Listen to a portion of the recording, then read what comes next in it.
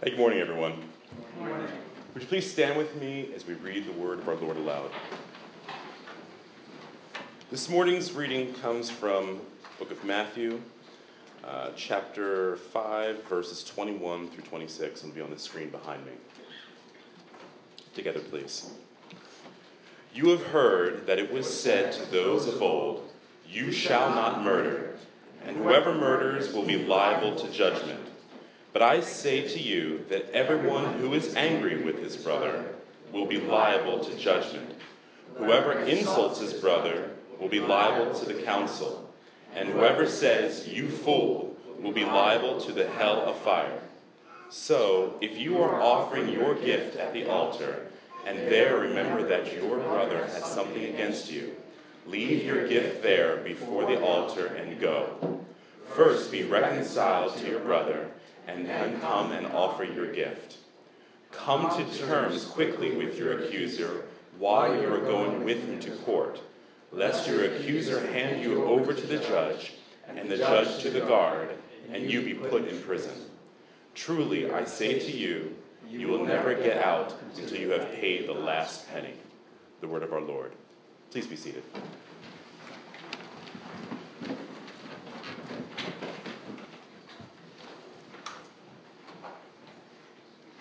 Let's pray together.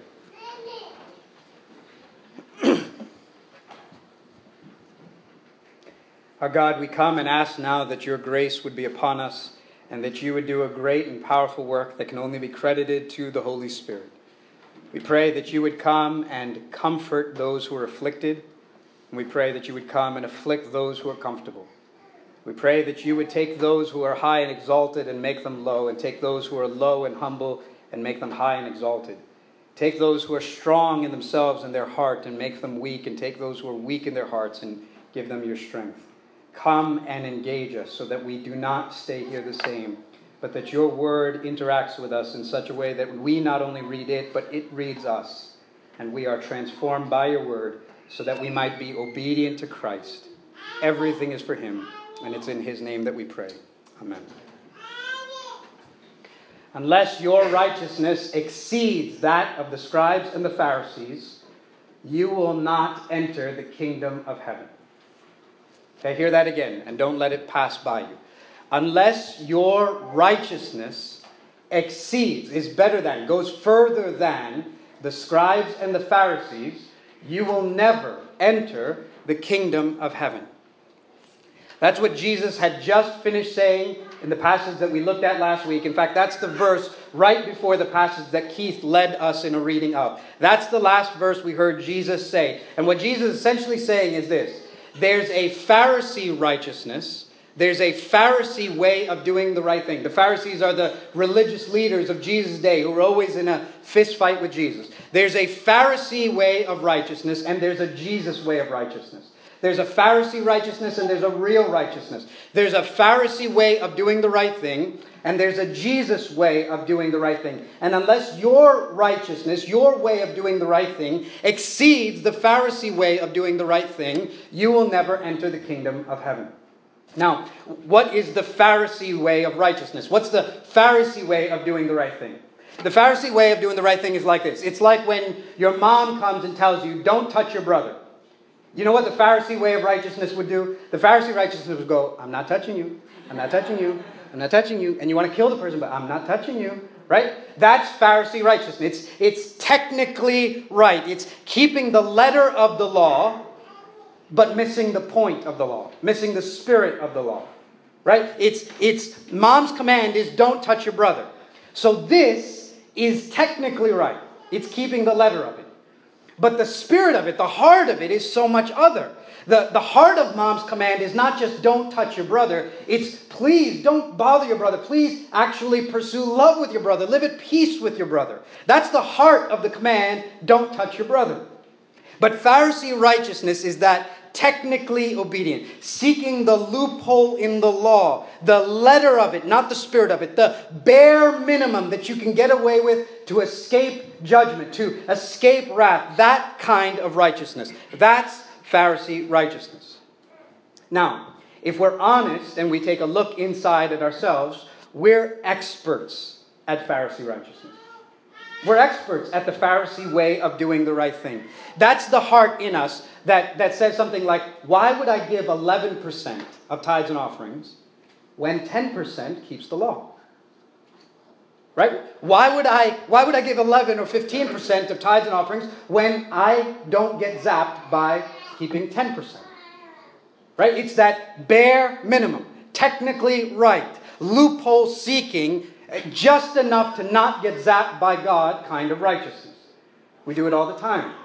One pastor described, it's the difference when you say I'm about community and mission, of coming to church early so that you can greet visitors and make them feel welcome and engage them and be hospitable and build community, versus you get to stand in the back and pat yourself on the back because I don't cause church splits. I'm all for community. I don't got a problem with anyone here. Right? It's not hatching any good eggs, but making sure at least you didn't crack any. That's Pharisee righteousness. And Jesus wants to go after that thing that is so easily in us. Jesus wants to relentlessly, ruthlessly go after that thing and say to us, listen to me, unless your righteousness exceeds that, unless your way of doing the right thing is better than that, is more than that, you will never enter the kingdom of heaven. And so what Jesus does in this section of his great sermon, the Sermon on the Mount that we've been looking at for the last several weeks, is he starts to flesh out the difference between Pharisee righteousness and real righteousness. He starts to show us through some very practical, everyday issues of life, the great divide between the Pharisee way of doing the right thing and the Jesus way of doing the right thing. In the rest of chapter 5, he's going to look at 6 different incredibly practical issues. He's going to talk about anger. He's going to talk about lust. He's going to talk about divorce. He's going to talk about our words. He's going to talk about retaliation. He's going to talk about our relationship with our enemies. Practical, everyday life. And through each of these practical issues, Jesus is going to cast for us a picture and a vision of here's what it looks like for your righteousness to exceed that of the scribes and the Pharisees. Here's what it looks like for your life to be marked by real righteousness.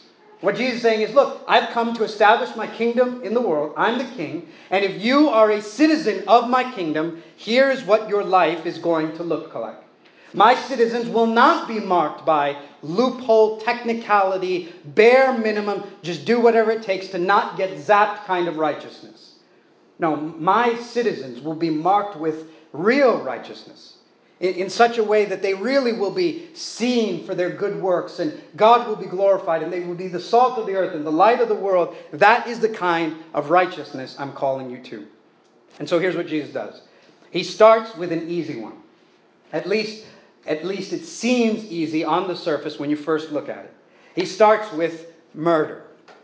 Now, I say this is an easy one because this is the one we all run to whenever we want to justify ourselves.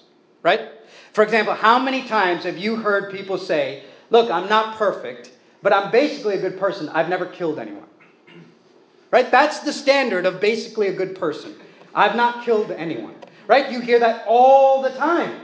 When we want to justify ourselves, we say to everyone, I'm not perfect, but basically I'm a good person. I haven't killed anyone. I've never killed anyone. That's our standard for good, righteous person. And what we're doing is we're patting ourselves on the back because of our Pharisee righteousness. We've never killed anyone. But listen to what Jesus says as he tightens the screws of that command on us.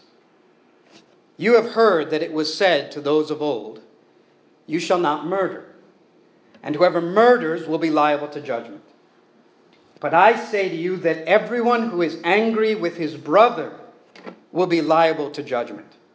Whoever insults his brother will be liable to the council, and whoever says, you fool, will be liable to the hell of fire. So here's what Jesus is doing. 6 times in the remainder of this chapter, Jesus is going to introduce a section by saying, you have heard that it was said, but I say to you. You have heard that it was said to those of old, but I say to you. You have heard that it was said, you shall not murder, and whoever murders will be liable to judgment, but I say to you. Now, 6 times he's going to do that. Now, let's be clear for a moment of what Jesus is and is not doing in that. What Jesus is not doing in that is repudiating the law or throwing the law out. Jesus is not saying, look, the law says this, you've heard that it was said this, but I come and say to you, as if he is changing the law or adding to the law or improving on the law. We know that because the passage we just looked at last week, Jesus has prefaced this section of his sermon by saying, do not think that I have come to abolish the law or the prophets. I have not come to abolish them, but to fulfill them. He goes on to say, for truly I say to you, not a dot, not an iota, not a little I will pass from the law. So Jesus is telling us, I haven't come to change anything in the law. So when he says, you have heard that it was said, but I say to you, he is not changing the law. That's not what Jesus is doing. So then what is Jesus doing? Though he has not come to abolish the law, he has come to obliterate the Pharisees' interpretation of the law. He has come to abolish, dismantle, destroy, take apart every little dot and every little iota of the religious leaders' interpretation of the law. I have not come to abolish the law. There's nothing wrong with God's law, with the 10 Commandments, with God's requirements. But there are a great many things wrong with the religious leaders' interpretation of them. See, that's what Jesus has come to abolish. So he says, you have heard that it was said this way by your religious leaders, but I have come to say to you. You see, here's what the Pharisees did. They took God's law and they taught the people how to keep them to the bare minimum so that you could avoid getting zapped by God. That's how they saw the law. Right? Here's what you can get away with. Here's what you got to do so that you don't get punished. That's how they saw the 10 Commandments. The 10 Commandments were landmines, and you don't want God to blow up on you. So here's how you stay away from getting blown up. That's their entire view of the law. Not God is holy, and his character is revealed in the law, and God is for you, and God's designed this world to work in a certain way, and these commands are given so that you can live out a rhythm of life that's right and good, and God's law is meant to lead you into joy and satisfaction. In his presence there's fullness of joy. At his right hand are pleasures forevermore. He has shown to us the paths of life. Here's the way into it. None of that. It's here's how you don't get zapped. That's how they interpreted the law. And so they take the 6th commandment, for example. The 6th commandment says, you shall not murder. So what do? They go, piece of cake. Right? I mean, out of all 10, here's a piece of cake. You shall not murder. And so they came and said, don't murder, because if you murder, you'll be liable to judgment. Right? That's what Jesus said. You have heard that it was said, you shall not murder, and whoever murders will be liable to judgment. You don't want to be judged? Then don't murder. That's all there is to it. Easy as pie. Now here's the thing. Is avoiding getting zapped all that God had in mind when he gave us the commandments? Is avoidance, don't get zapped, do the bare minimum to not get zapped, what God had in mind? Is that the great message of the 6th commandment? When you're at home, if you're a parent, and you tell your kids, don't put your hand on the stove, is it because you just love giving prohibitions in your house? It's just that you love filling your house with a lot of no's. And so that's why you say, don't put your hand on the stove. No. The reality is that don't put your hand on the stove is one no, but underneath that is a lot of what you're actually for. You see, that don't put your hand on the stove is the tip of the iceberg. But underneath that, I'm not for you putting your hand on the stove, is because I'm for you. I'm for your health. I'm for your life. I'm for your safety. I'm for your joy. I'm for you sticking around on the planet a little longer. That's the massive underneath part to the tip of the iceberg. So don't put your hand on the stove is the tip, but underneath that is a massive reality of not just what I'm against, but a massive reality of what I'm for. A vision for the kind of good life I actually want to lead you into. Amen. What do you think is underneath all of God's commands? You see, so when the command says, do not lie, that's just the tip of the iceberg. The tip of the iceberg says, I'm against lying, but the massive part underneath says, and that's because I'm for the truth. I'm for a world where truth dominates. I mean, wouldn't you love to live in a world where you weren't going to be swindled or deceived or cheated where folks actually engaged, where their words actually meant what they said? Wouldn't that be the vision of the good world?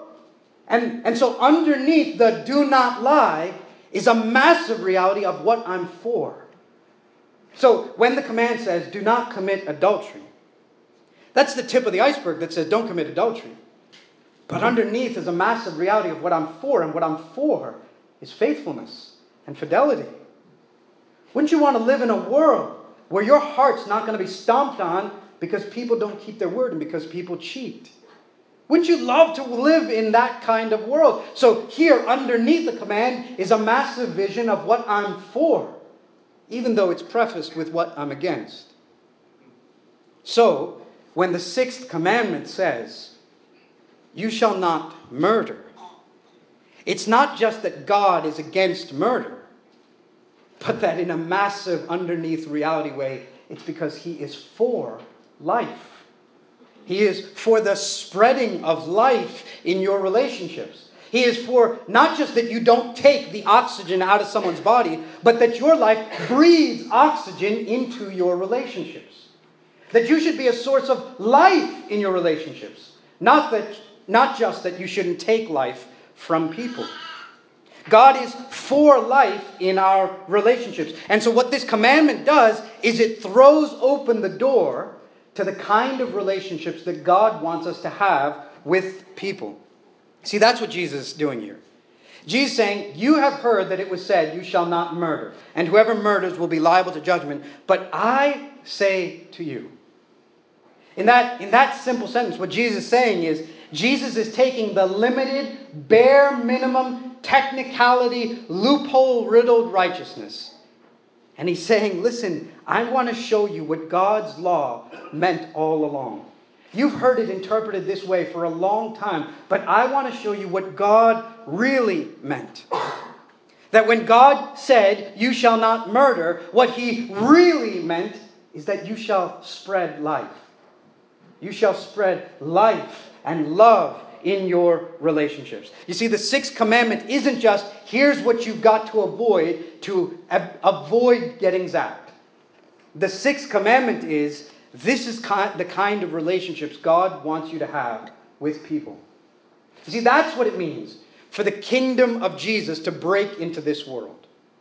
Right? Remember, that's what this whole sermon is. Jesus had come saying, the kingdom of God is here. It's announced. It's at hand. It's broken into this world.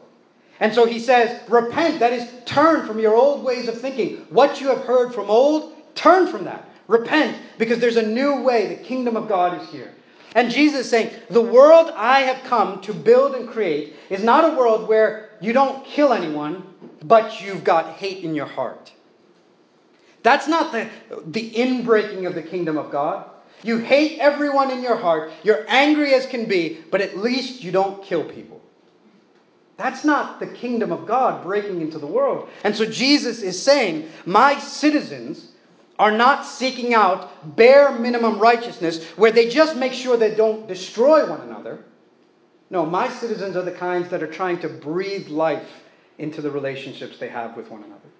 They're trying to be oxygen in the relationships they have with one another. You see, we need to hear this because you and I so often settle for Pharisee righteousness.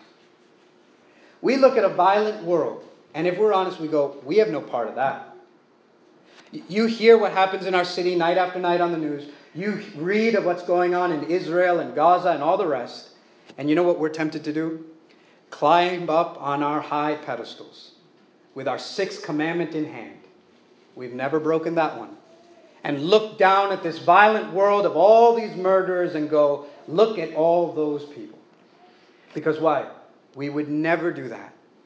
We would never come close to killing anyone. And yet Jesus was standing on a mountainside 2,000 years ago with a bunch of law-abiding citizens who had never killed anyone. And says, you need to hear the sixth commandment because the sixth commandment is much bigger than do not murder. So here again what He said, you have heard that it was said to those of old, you shall not murder. And whoever murders will be liable to judgment. But I say to you that everyone who is angry with his brother will be liable to judgment. You hear that? Whoever murders will be liable to judgment. Whoever is angry with his brother will be liable to judgment. Whoever insults his brother will be liable to the council. That is the supreme court of their day, the Sanhedrin. You insult your brother, you're liable to the Supreme Court. And whoever says, you fool, that's essentially this word that meant you're worthless, you're empty-headed and empty-hearted, you're a waste of space. To look down on someone with such contempt that you don't even think they deserve to exist. Whoever says, you fool, will be liable to the fire of hell. You've never murdered. But the sixth commandment is much more than don't take life. It's that God has wanted you in your life to breathe life into your relationships. So, 7 Mile Road, have you ever been angry with your brother? Then you have broken the sixth commandment, Jesus would say. Have you ever used those words from that tongue and that mouth of yours to cut down and destroy? Then you've broken the sixth commandment, Jesus would say. Have you ever insulted someone, called them a fool? Ever flown off the handle? Ever screamed words that should have never come off your tongue? Ever cursed one another out with your kids listening and watching? Ever uttered things you wish with all your might you could take back? Ever considered someone worthless? Ever treated someone with such contempt that you wish they were better off dead? Then Jesus says you need the sixth commandment. Because what a murderer does with his hands, you have done with your heart and with your mouth and with your words. A murderer stabs the flesh. Your words have wounded and stabbed hearts. Almost to the point that if Jesus gave you eyes to see it, you could see the bodies lying around you that you have cut down, gunned down with your words. The characters that you have assassinated with your mouth. And if God would show you the carnage and the wreckage around you.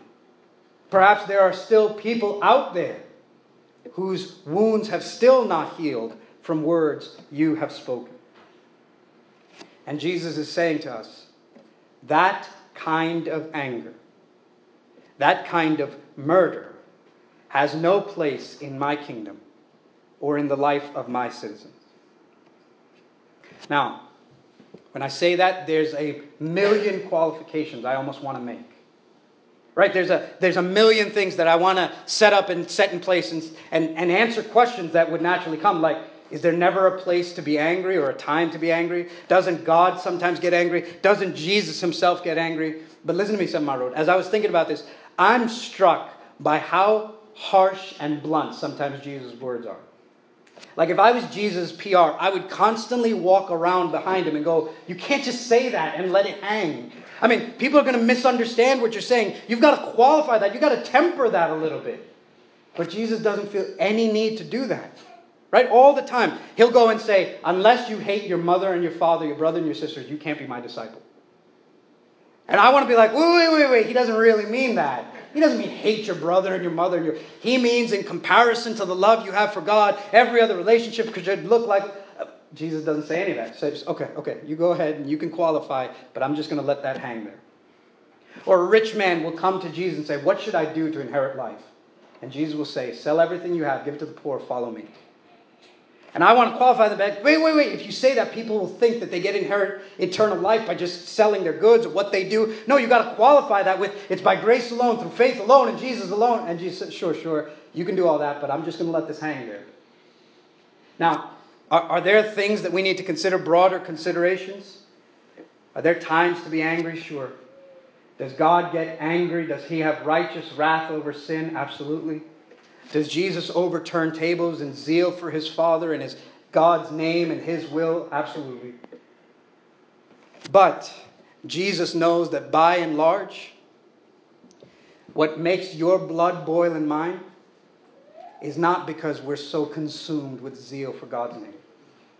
10 million to 1. I am outraged not by the travesty of human trafficking, but because someone cut me off in traffic. 10 million to 1. 10 million to 1, my fights have not been for the honor of God's name, and the wickedness of sin. 10 million to 1, my fights have been, where are we going for the holidays, your house or mine? 10 million to 1, my anger, your anger, has nothing to do with God's will being done, but my will not being done. 10 million to 1. And so Jesus seems okay to just let it hang there. If you're angry with your brother, you are liable to judgment.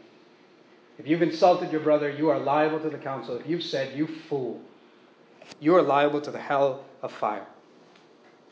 And Jesus is saying, the sixth commandment does much more than call you away from murder, but from the murderous rage that lies just beneath the surface. I'm not touching you won't be enough. Your righteousness must exceed the technicality, loophole, bare minimum righteousness of the scribes and the Pharisees. See, don't murder is just the tip of the iceberg. And when we get that, all of us realize we have fallen miserably short.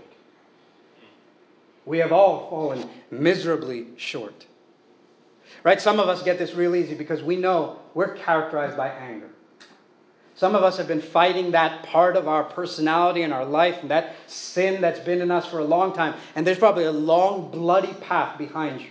A trail you've left of all the people you've gunned down and all the words you've said and you can't take back. Some of us are total hotheads. We're hot-tempered. We've got short fuses. We throw things. We explode in the moment. We just let everyone have a piece of our mind as though we were given some kind of right to always say what we're thinking. We explode. And then there's others of us right now who almost want to tap ourselves, pat ourselves in the back. I'm not like that. You know why? Because we don't explode, we don't blow up, we clam up. And we sort of simmer. Right? We don't have any firecracker moments, we're crockpots. We just let it just boil a long time. No one's ever going to see it. It's just going to simmer for a long time. That's fine. I'm never going to forget that, ever. Right? That's us. So there's no explosions, no firecrackers, but we've got this boiling, simmering going on inside. The reality is, in one way or another, whatever your expression of it might be, all of us have been angry towards our brother and our sister. What is Jesus trying to do in showing us this? Is he trying to get us to feel completely defeated, like we've utterly messed this thing up? Yes. That's exactly what he's trying to do. He's trying to get you to see that you are utterly defeated and you have completely messed this up. Because only then can things begin to change. Listen to this quote from a pastor named Ray Ortlund. In reflecting on this passage, he says it well. He says this, "It's hard for us to see ourselves. It's painful, but we must. If we think we've obeyed God because we haven't done the really bad things, we are not ready yet. The way into his kingdom is not avoiding disobedience. The way in is failure so bad, all we can do is fall to our knees. Then our hearts crack open to the love of God. Then we start changing. The Lord's purpose today is to destroy our smug status quo. Then he can love us the way sinners need to be loved, on terms of his powerful grace. Let's be reduced to need together now. It's the only place of blessing." Right? That's what God wants to do. He wants to level you down so that you've got no illusions left of, but I didn't kill anyone. To the point that you realize you're bankrupt. And in that place where you confess you've completely blown this, you're an utter failure in this, rather than judgment, you find that's the place of blessing. Because have we not already said that his sermon starts with, "Blessed are the poor in spirit." Blessed are those who finally get to the place where they admit, I'm bankrupt in this.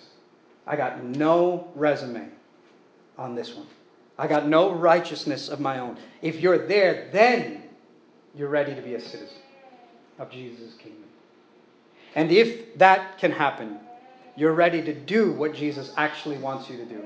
Because the sixth commandment is not just don't take life. It's in your relationships. Whatever state they might be in right now, as much as it is possible for you, breathe life into those relationships. You see, the command is not just don't take life, it's I want you to spread life and love in your relationships. And so listen to what Jesus says next. This is verse 23. "So if you are offering your gift at the altar, and there remember that your brother has something against you, leave your gift there before the altar and go. First be reconciled to your brother, and then come and offer your gift. Come to terms quickly with your accuser while you are going with him to court, lest your accuser hand you over to the judge, and the judge to the guard, and you be put in prison. Truly I say to you, you will never get out until you have paid the last penny. So here's what Jesus is doing. He's shifting to say, not only is the sixth commandment that you should not murder, it's that you should instead seek life in your relationships. And so Jesus says, if you've got a brother or a sister, hear me, because he gets very practical. If you have a brother or sister in your life, and your relationship with that person is strained, then Jesus is saying, don't just not murder, but seek life in that specific relationship. Seek reconciliation in that relationship. You have a relationship that's strained, then hear Jesus say, seek reconciliation in that relationship. And he wants to highlight both the necessity of that and the urgency of that. The necessity, you must do this, and the urgency, you must do it right away. And so he gives two quick illustrations to highlight both. Both the necessity of reconciliation and the urgency of it. The first one is this, 23. So if you're offering your gift at the altar, and there remember that your brother has something against you, leave your gift there before the altar and go. First be reconciled to your brother, and then come and offer your gift. So here's what Jesus says. He wants to highlight the necessity of reconciliation. And you see what he does? He shifts the pronoun to you. Till now it was whoever is angry with his brother, everyone who insults his brother, just generic all of us. Now he makes it personal. He says you. Let's talk about you right now. If you are at the altar and are about to offer your gift and you're reminded of a brother who has something against you, leave your gift there at the altar and go. So here's what he's saying. You, here's the equivalent. You're sitting at church. And imagine someone was preaching to you about this stuff. You're sitting at church and you're about to give your dollar into the basket, or you're about to come and take communion. Here you are, ready to worship God and give him your offering and receive your communion, whatever it might be. And the Spirit of God reminds you of someone. You're not thinking about them, but God has been thinking about them. And so he reminds you. He reminds you of a strained relationship in your life. And the scripture is saying, leave. Leave church. Go and be reconciled with that person. Right away. Right? This is necessary. You must do this. Right? This is what it looks like for your righteousness to be real righteousness. Not Pharisee righteousness. Because if you're Pharisee righteousness, is there anything more religious than church? Than communion? Than Sunday morning? And Jesus is saying, I'm not looking for Pharisee righteousness. Pharisee righteousness says, you'll have 1,000 strained relationships, but you'll keep coming on Sundays. You'll keep taking communion and dropping your dollars in as if nothing is wrong. And Jesus is saying, I'm looking for real righteousness. So, with respect, I would say, you would keep God waiting before you keep this relationship waiting anymore. You would keep God waiting. It's as if God is saying to you, don't worry, I'll be here when you get back. You go make that right first. No more games. No more Pharisee righteousness. First be reconciled to your brother, and then come and offer your gift. He's highlighted to you 7 Mile Road, and you hear him again. Unless your righteousness exceeds Pharisee righteousness, you'll never enter the kingdom of God. And so real righteousness means you are quick to pursue reconciliation. You must do this. There's a necessity to do this. And he gives you a second illustration to not only highlight the necessity of reconciliation, but the urgency of it. You must do it right away. So he says, come to terms with your accuser while you're still going with him to court. Lest your accuser hand you over to the judge, and the judge to the guard, and you be put in prison. Truly I say to you, you will never get out until you've paid the last penny. And so now in the illustration, you are not sitting in church anymore. You're headed to the courtroom. You owe a debt that you can't pay. And your accuser is on the way to court. And Jesus wants to highlight how quickly, how fast you have to get at this. That he says, while you're still on the courtroom steps, find a solution. Find a solution before it's too late.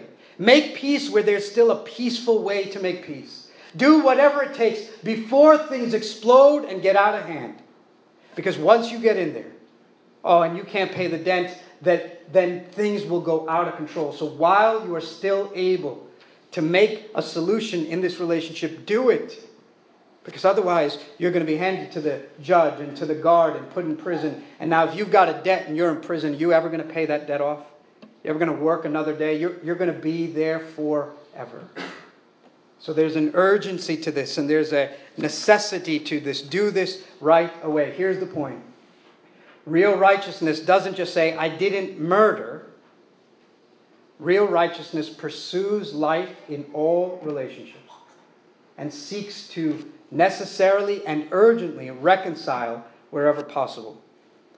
That we should make every effort to reconcile strained relationships that we have. Now hear me, just one practical word about that. Will it always work out? No. You won't always be able to tie a bow around it and say, here's a perfect story. But that's okay. That doesn't mean that you've got to live in a prison of that relationship. Right? God hasn't promised us the results of our attempt towards reconciliation. But God has called us to be faithful in the attempt of reconciliation. Right? I know this because of two things. One, Romans 12, verse 18. This is a great verse. Hear what it says. If possible, so far as it depends on you, live peaceably with all. Isn't that great wisdom? If possible. That is that God knows in this broken, fallen world, it's not always possible. So all your relationships won't be reconciled. If possible, and so far as it depends on you. You do your part. You leave your gift at the altar and go. You do that part. So far as it depends on you, live peaceably with all. Are you in a prison if you make an attempt and the other person flat out denies you? No. Insofar as it is possible with you, live at peace with all. Right? We know it's not always going to be a pretty bow because we know Jesus. Jesus hurt no one, offended no one, and there were lots of relationships that were not reconciled with him. But insofar as it depends on you, we are to pursue reconciliation. That's real righteousness. Right? Why is that? Because if you're a citizen of the kingdom, that's what you saw the king do. We do that because that's what we saw our king do. You and I are angry, murderous life takers. I never killed anyone. I murdered God. Your sin, my sin, murdered God. In 1,000 ways, we have broken the sixth commandment. And yet he gave his life to reconcile us to himself. We had a debt we could not pay. Jesus paid our debt for us. That's what the scriptures teach. Come to terms with your accuser. If you've got a debt you can't pay, Jesus came to terms with us. He took our debt and paid it for us. And so what we're called to do is do for another what Jesus has done for you. So, Samarud, let me finish and say this. Has the Spirit of God brought someone to your face? Brought someone's face to your mind? You're sitting in church.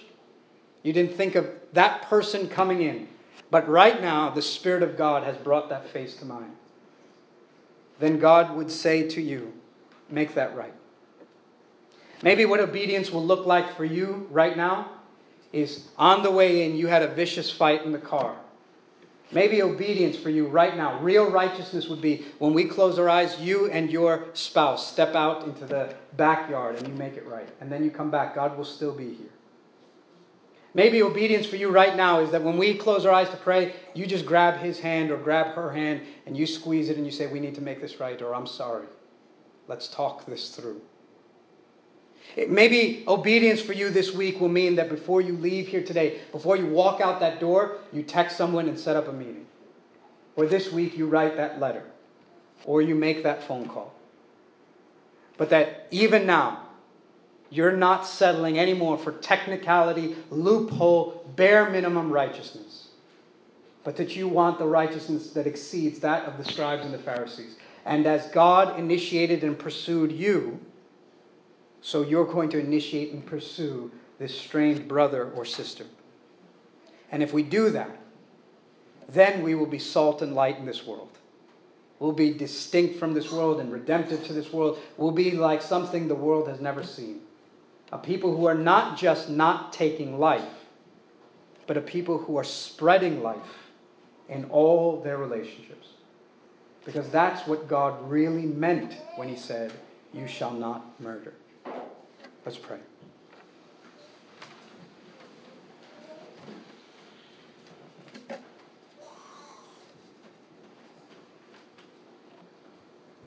Father, we ask that you would give us your Spirit now without limit and without measure.